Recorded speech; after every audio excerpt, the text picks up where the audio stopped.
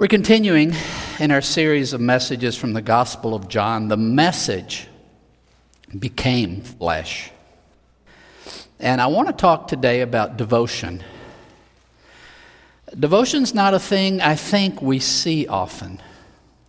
I'll tell you why I think that is. Most of us are too self-centered to be devoted to anything but ourselves.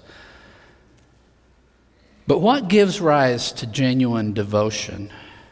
I think the real deal, real devotion, is always some kind of a response. Someone has so deeply impacted your life, so profoundly changed your life that you can't help but respond in something deeper than gratitude. And I think that's what devotion is.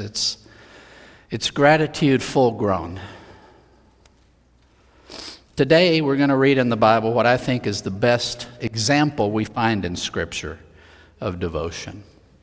We're in John chapter 12, verses 1 through 11. I've titled today's message, The Fragrance of Devotion. We're picking it up here in verse 1. Let's go ahead and read it. Therefore, Jesus, 6 days before the Passover, came into Bethany, where Lazarus was, whom Jesus had raised from among the dead. So they made him dinner there, and Martha was serving.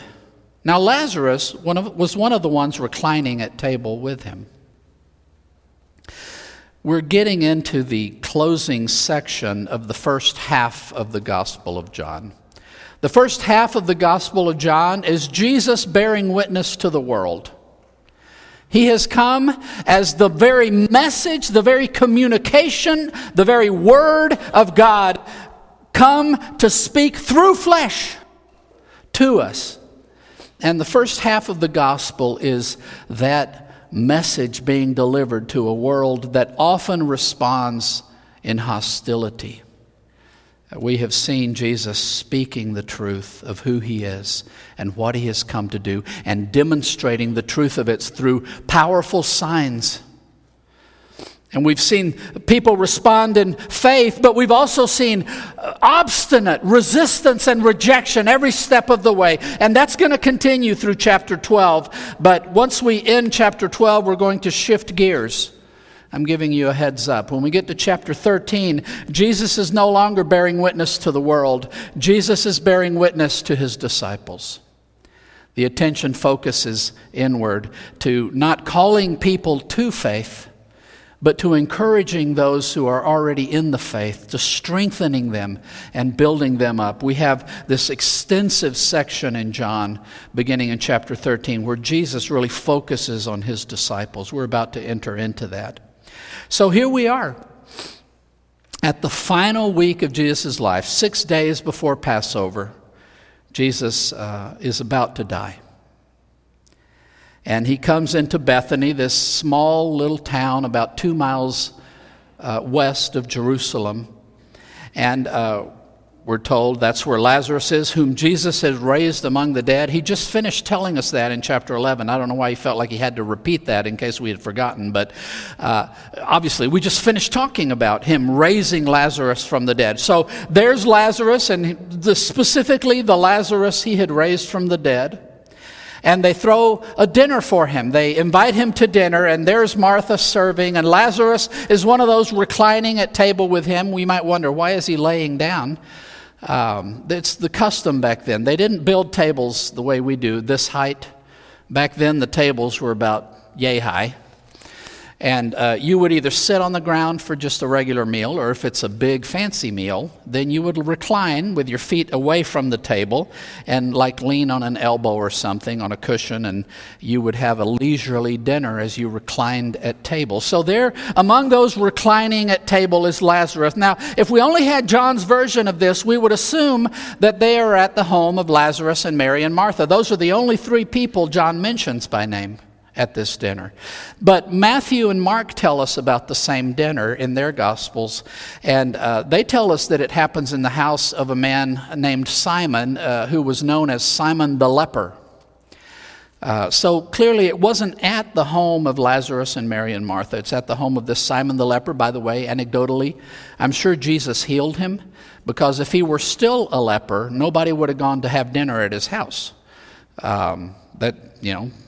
They were not supposed to commune with people if they had leprosy, according to the law of Moses. So, but John doesn't want to talk about Simon.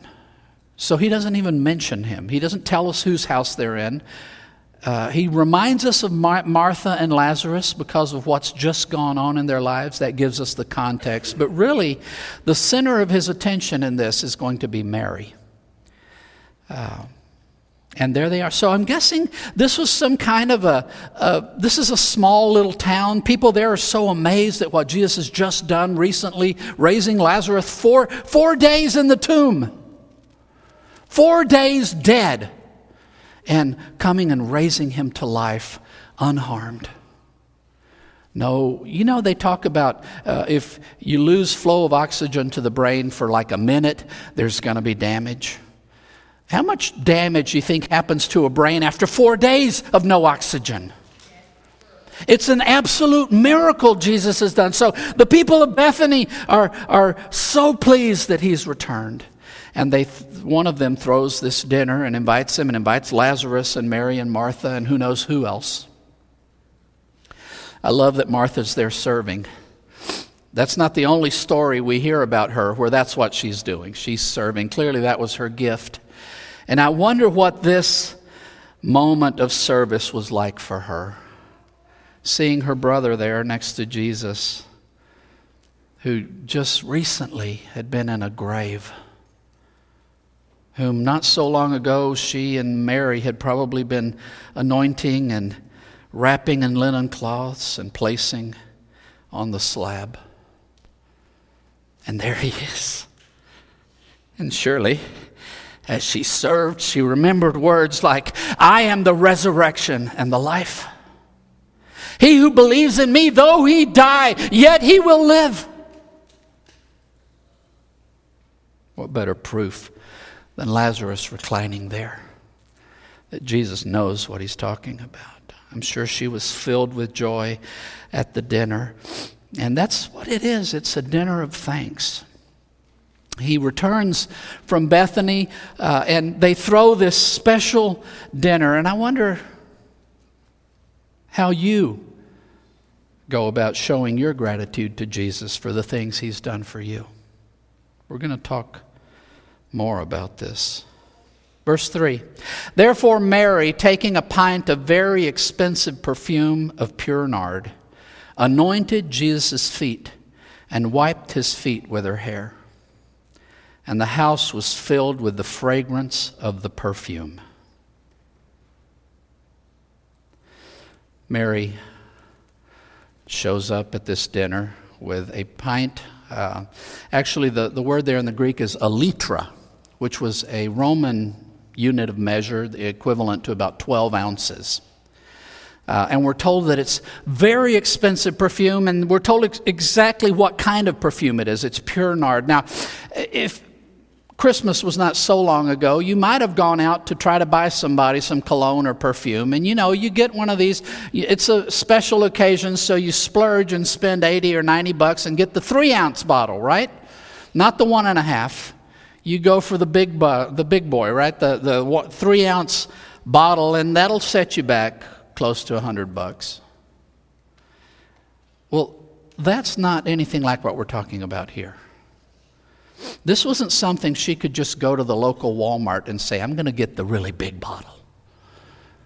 This pure nard, it was fabricated from a plant that grew in the mountains of northern India.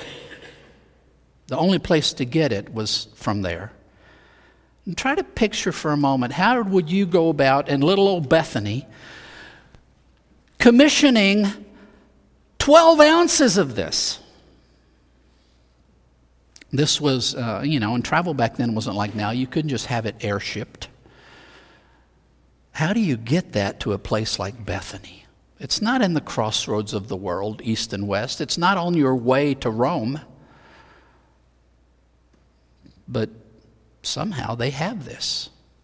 Some people suggest this might have been a family heirloom, or it might have been Mary's dowry that somehow she had inherited. And this would be yet another thing that would make her an attractive candidate for marriage, that somebody would receive this thing of so much value, so much worth. This is something exquisitely exotic and impossible to get. This was probably the only bit of that in the whole town, perhaps even in Jerusalem. I don't know who all had access to nard in this area. But she has, for some reason, this 12 ounces of pure nard. What does she do? Matthew and Mark tell us that she anointed his head. But that's not all she did. And John doesn't mention that because he wants to focus on this other bit. She anoints Jesus' feet. Now, it was the custom at this time that when you went into a home, the slave in the household would wash your feet and get the dust and the grime of the walking outside, so that when you came into the house, you're not tracking everything through. And so probably Jesus' feet have been washed as he came in.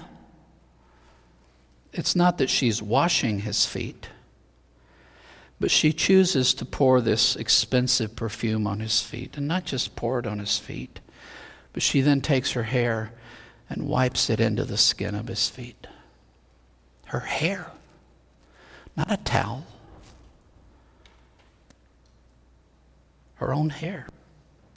Now, there are things about this that likely would have raised eyebrows. The first is the ridiculous value of what she's pouring on Jesus. This is very expensive stuff. We'll find out later that it's basically one grown man's salary for a full year. That's the value of this. A full year. You don't spend it on rent, food, anything. You take the whole bit of it, and that's the value. So the extravagance of this gift in the worth of what she's pouring on him. And then the fact that she's touching his feet. That's something, it was a common practice at this time for slaves to wash your feet as you came into a house. So it was not that odd. We don't do that in our culture, so it's very odd to us. But it wasn't odd back then. But this was something only a slave would do. Only a slave would touch your feet. And she's a friend of the family, right? Jesus is a friend of the family. What's she doing wiping down his feet and then doing it with her hair? Jewish custom at the time was for grown women to keep their hair bound up. And to let your hair flow free was considered a sign of being a loose woman. I'm sure when she walked in with her hair unbound, people were already wondering, what is Mary up to? Why did she come in like that? She looks like a floozy. She doesn't care. She needed it free to do what she wanted to do. And then she uses that hair to wipe the ointment, the oil, into his feet. Everything about this is extravagant. And Mary showed no concern for her financial security. She showed no concern for her own personal dignity. And she showed no concern for what anybody thought of her in doing this. She wanted to do this, and she laid it all at Jesus' feet. I love that John is the only one who tells us this. I'm sure it's obvious, but he says the house was filled with the fragrance of the perfume. I imagine. Bob Ross has brought me a little bitty vial of this. He's probably done it to you too, of pure nard. And boy, that essential oil is potent. It takes a drop to make a lot of smell. And the house had to be permeated with the smell of it.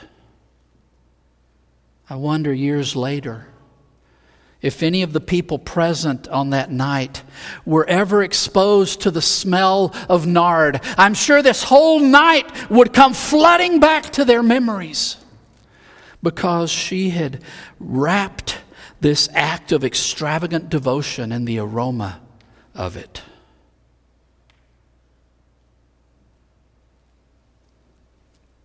This act on Mary's part showed no concern for her own wealth, for her own dignity, for the approval of her peers.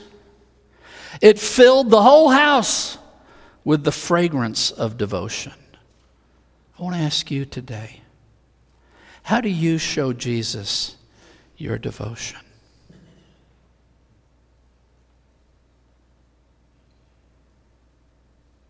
Verse 4, but Judas Iscariot, one of his disciples, the one who was about to betray him, says, why was this perfume not sold for 300 denarii and given to the poor? He said this not because the poor were a concern to him, but because he was a thief, and having charge of the money box, he was stealing from what was put into it. So Judas speaks up. Now, I think the other disciples kind of agreed with him, because in Matthew's version of this, he just says the disciples said. He doesn't specify who was saying it. In Mark, he's even more vague about it. He just says some of them. But John spells out exactly the individual who speaks up and says this. Why was this perfume not sold for 300 denarii? So a denarius was 1 day's full work wage. You worked a full day, you got paid a denarius. So you factor in Sabbaths and festivals and stuff, days you don't work, we're talking a year's salary. A grown man's salary for a whole year. He says, in fact, in the other Gospels, they say it'd be worth more than 300 denarii. Somehow, Judas makes the mental calculation automatically and kind of figures, well, that you could get that much for this. Now, that's not, obviously, it's not the kind of money kings throw around, but for a regular Joe Blow on the street, this is a small fortune. It's a huge amount of money to just pour out on somebody's feet. And he objects that instead of doing what she did, she should have taken this perfume, sold it, and given the money so that they could distribute it to the poor. So Judas here is appealing to one of the three pillars of Jewish piety in the first century. They believed that Jews had three primary areas of responsibility. One was the law. You had to know the law of Moses and keep it. The second one was the temple service. You had to show up at the temple 3 times a year for the 3 main festivals. You had to bring your sacrifices. You had to do the temple service. And the third was acts of piety, or kindness, showing kindness to others, and very important among them was giving alms to the poor. They understood from the law of Moses and from the prophets that God is very concerned that those who are in need be cared for by those who have the ability to care for them. So he's appealing to one of the pillars of Jewish piety. Think of all the good that could have been done with that money. Think of all the need we could have covered with this that she just squandered recklessly on Jesus. I think there are still people who do this kind of thing, who are constantly calculating ministry in this way. And you have your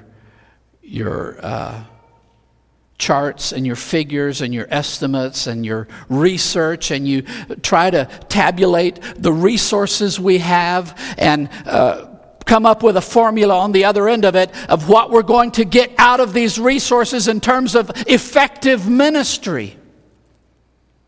I don't think Mary had any idea about any of that. I don't think she was even thinking about that. You know what Mary was thinking? As she saw Lazarus there next to Jesus, not only is she profoundly grateful to Jesus for bringing him back now, she knew he didn't have to do that. She knew she should have had to wait for the final day just like everybody else does. But Jesus offered her the kindness of bringing him back now,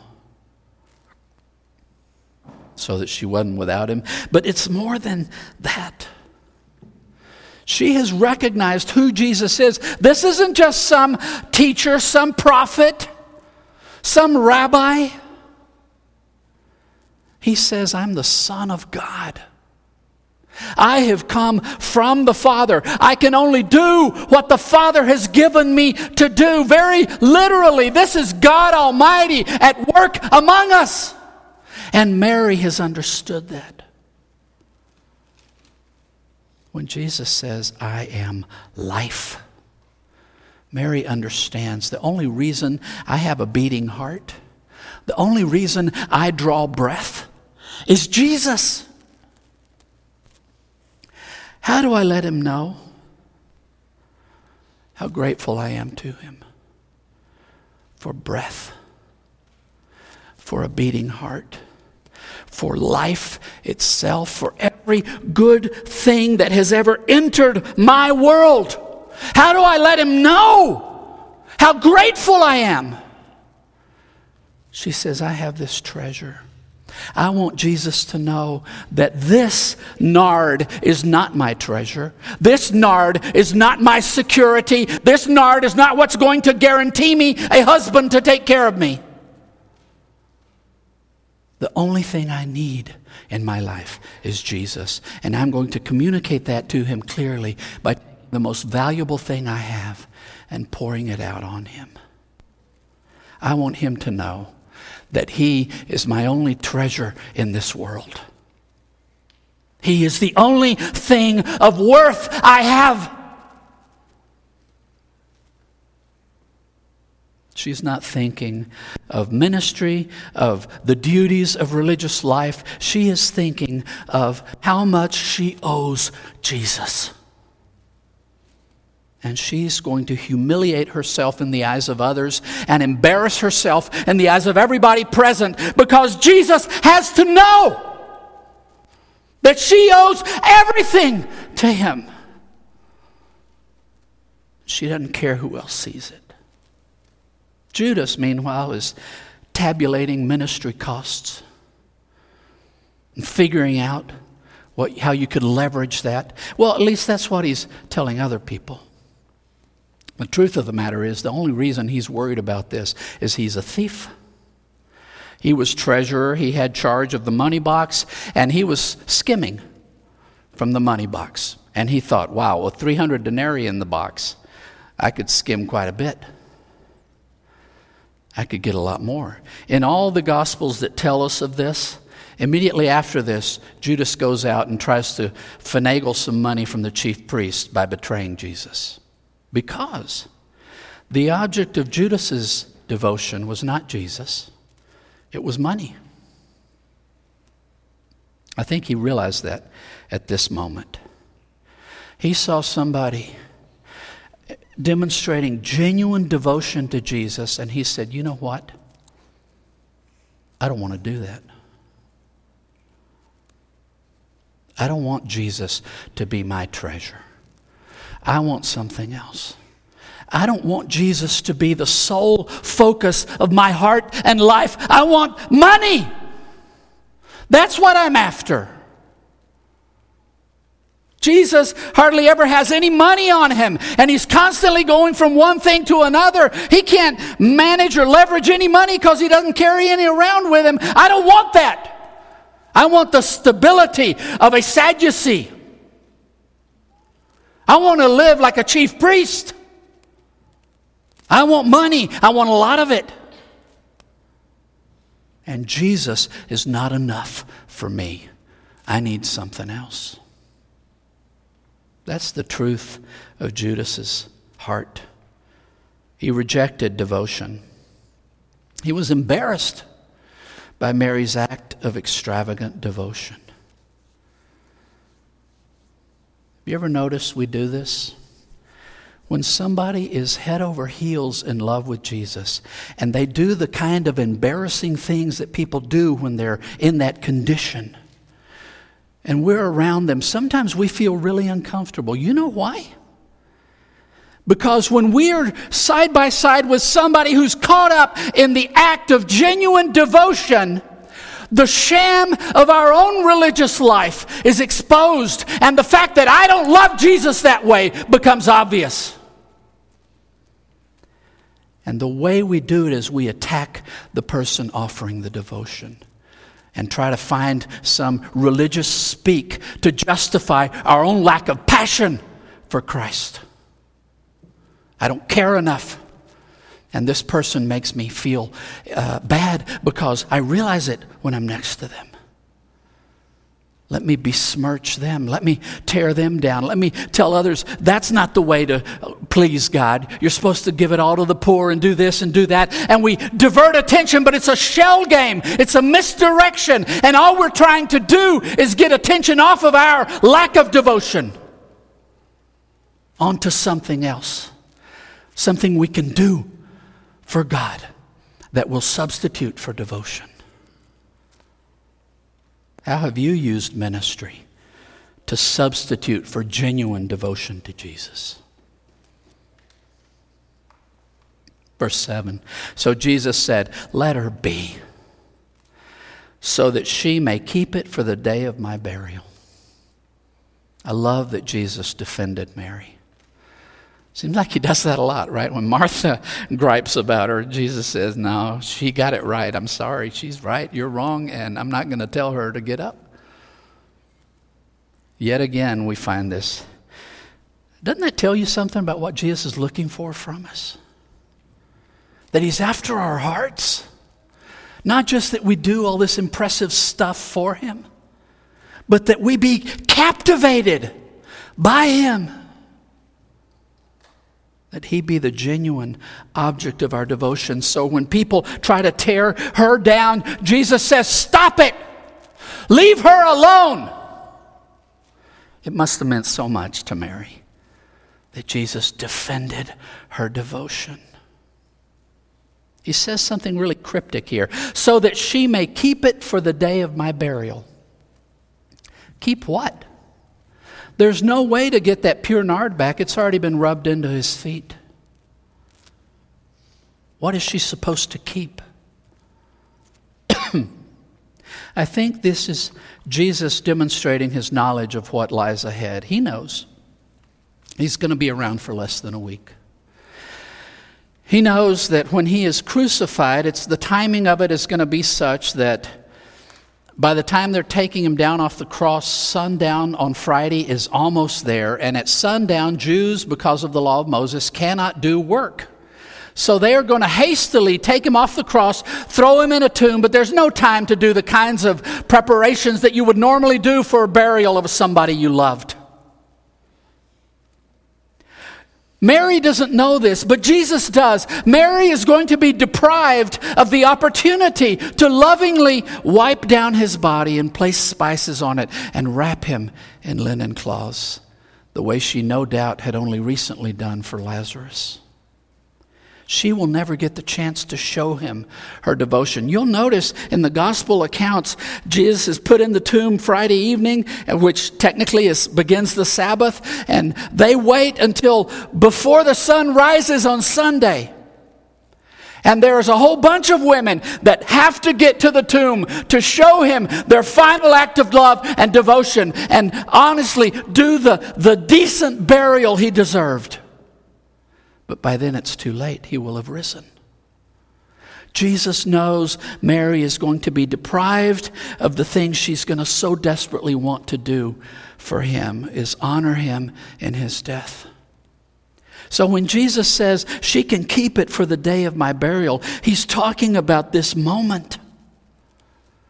And when the day of his burial arrives, and when she sees that she's unable to have access to him, to do the types of things she wants to do for him in death, Jesus wants her to remember, you already did it a few days ahead of time.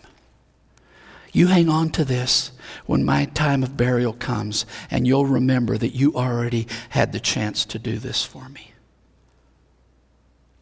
Matthew and Mark, in their telling of this, I think they try to reword it so that it's more obvious that we understand. In those Gospels, he just says, she has done this to prepare me for burial.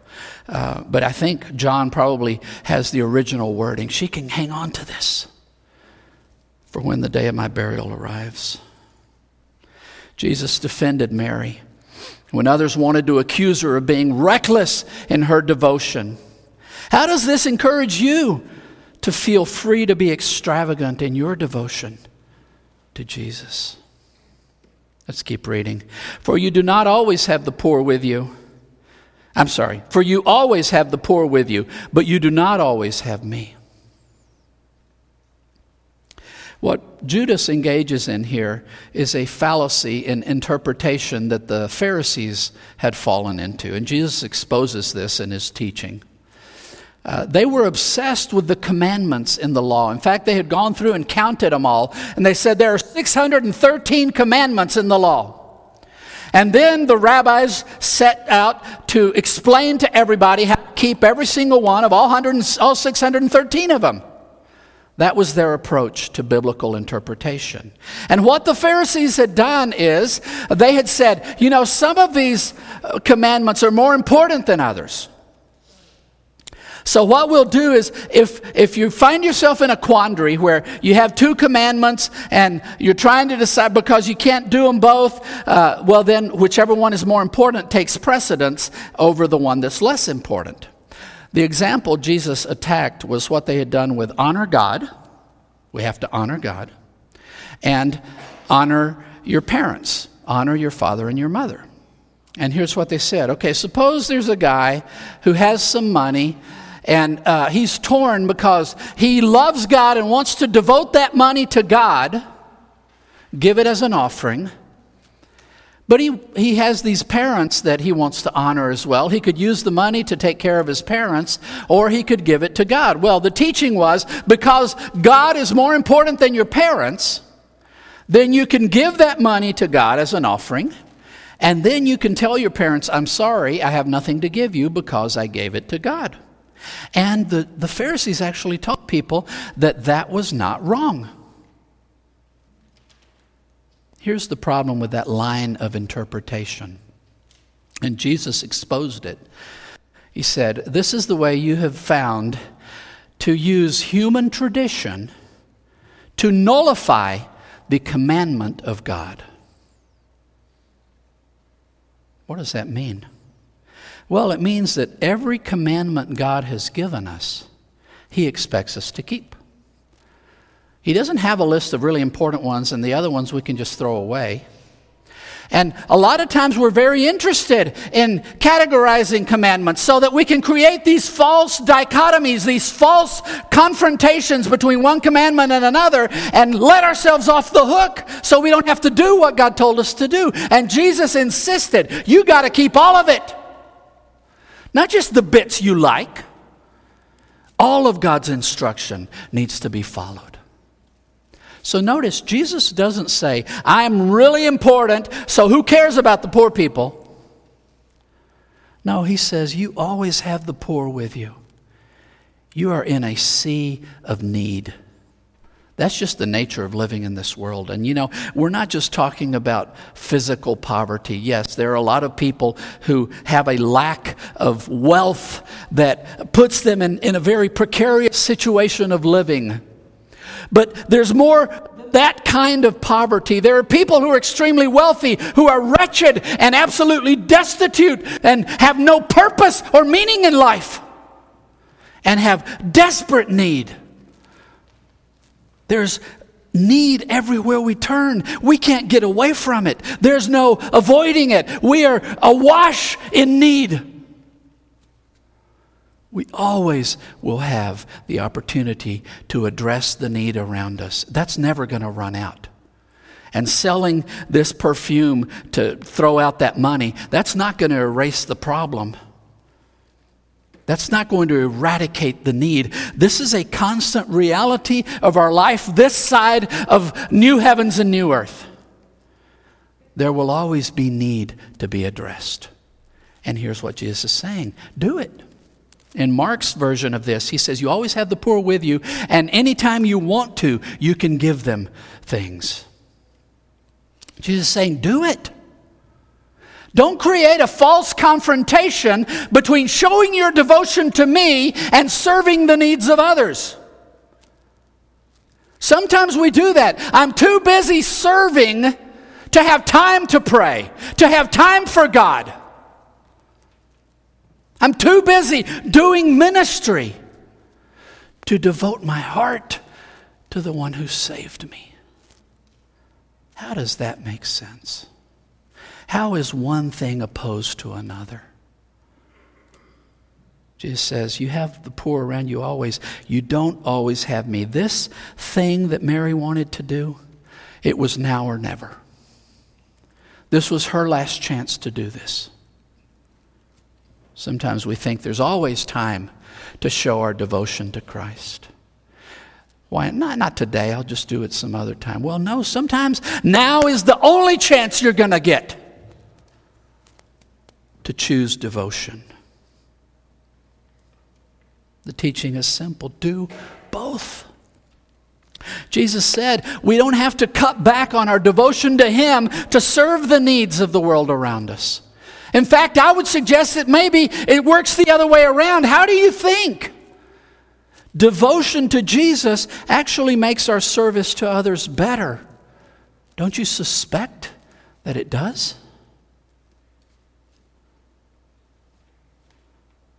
Let's finish reading the passage. Verse 9. So a large crowd from the Jews learned that he is there, and they came not only because of Jesus, but also so that they could see Lazarus, whom he had raised from the dead. Now the chief priests made plans to kill Lazarus as well, because on account of him, many of the Jews were going away and believing in Jesus. When Jesus raised Lazarus, there were a lot of people present who lived in Jerusalem. They had come down to comfort Mary and Martha in the loss of their brother. So they witnessed firsthand what Jesus did there. And then they went back to Jerusalem and they told their families and friends and acquaintances, man, this is incredible. This guy was 4 days. We had been there 4 days comforting them. And on the 4th day after being put in the tomb, Jesus raised him. And man, he's good as new. So when they hear Jesus is here, these people all flock to see him. And they want to see not just Jesus, but Lazarus. Man, wouldn't you love to talk to that guy and say, man, what was that like? What was it like when you heard him call you out?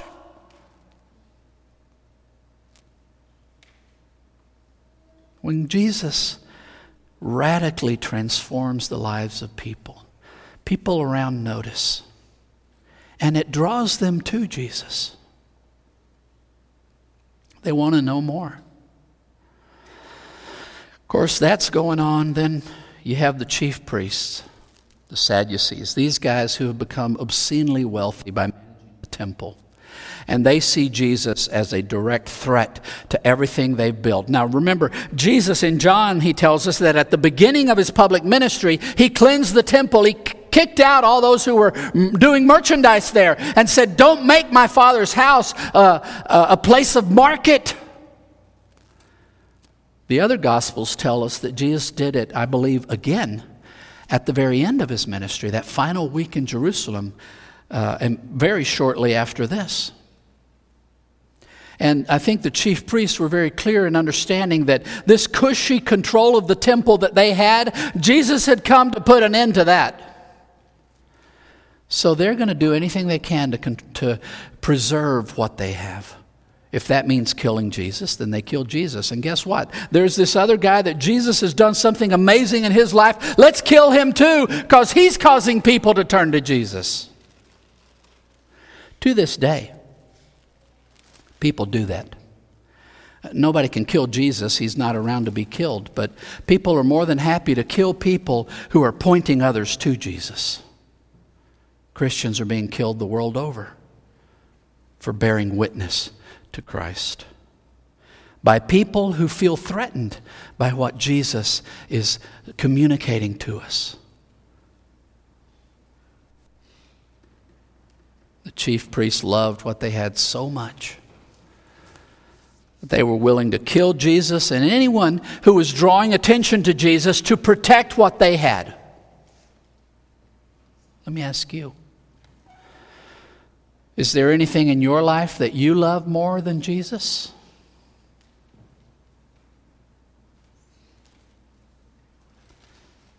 I think that's what Mary's devotion shows us. It shows a person who has realized the true worth of who Jesus is and is captivated by it. Somebody who understands that the only thing she cannot be without is Jesus. He doesn't just give life. He is life. There is no life without Jesus. She needs Jesus. She doesn't need Lazarus. She doesn't need Martha. She doesn't need that expensive bottle of perfume. She doesn't need a house. She doesn't need anything but Jesus. I wonder if we realize that.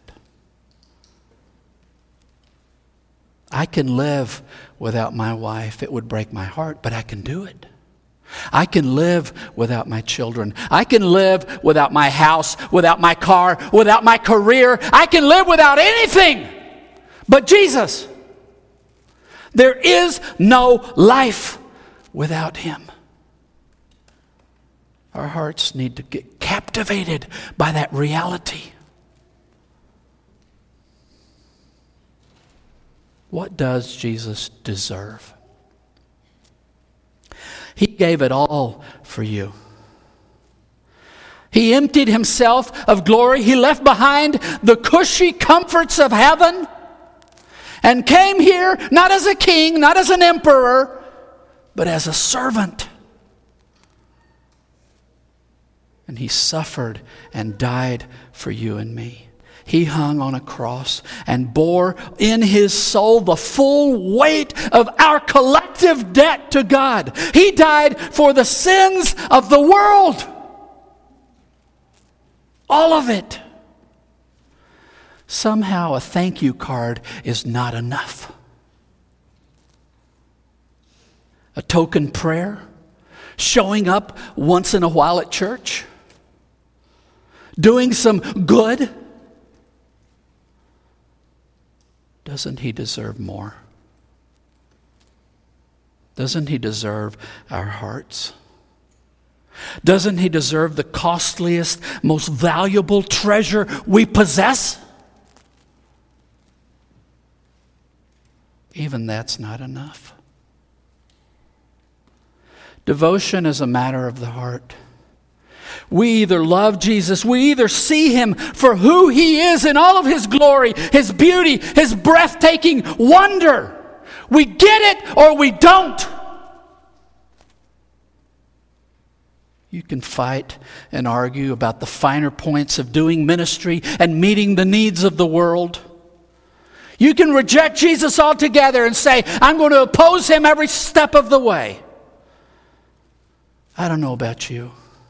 I've only got time to ponder whether I've responded to Jesus in a manner worthy of what He's done for me. Is my devotion adequate? I can't get past what He's done. I can't forget who He is. If ministry isn't born out of this, you're wasting your time.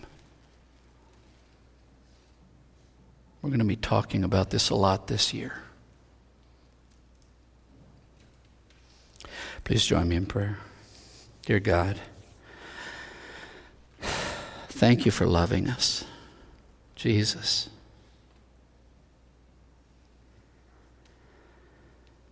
How to let you know the depth of our gratitude. Words are not enough, and actions fall short, and there's nothing we can bring that seems good enough. And God, we are so ashamed that so often our devotion is half-hearted, like we're doing you some kind of favor. Forgive us for cold hearts. Forgive us for the idolatry of a heart that treasures anything other than you. Be our life. We love you, Jesus. It's in your name we pray. Amen.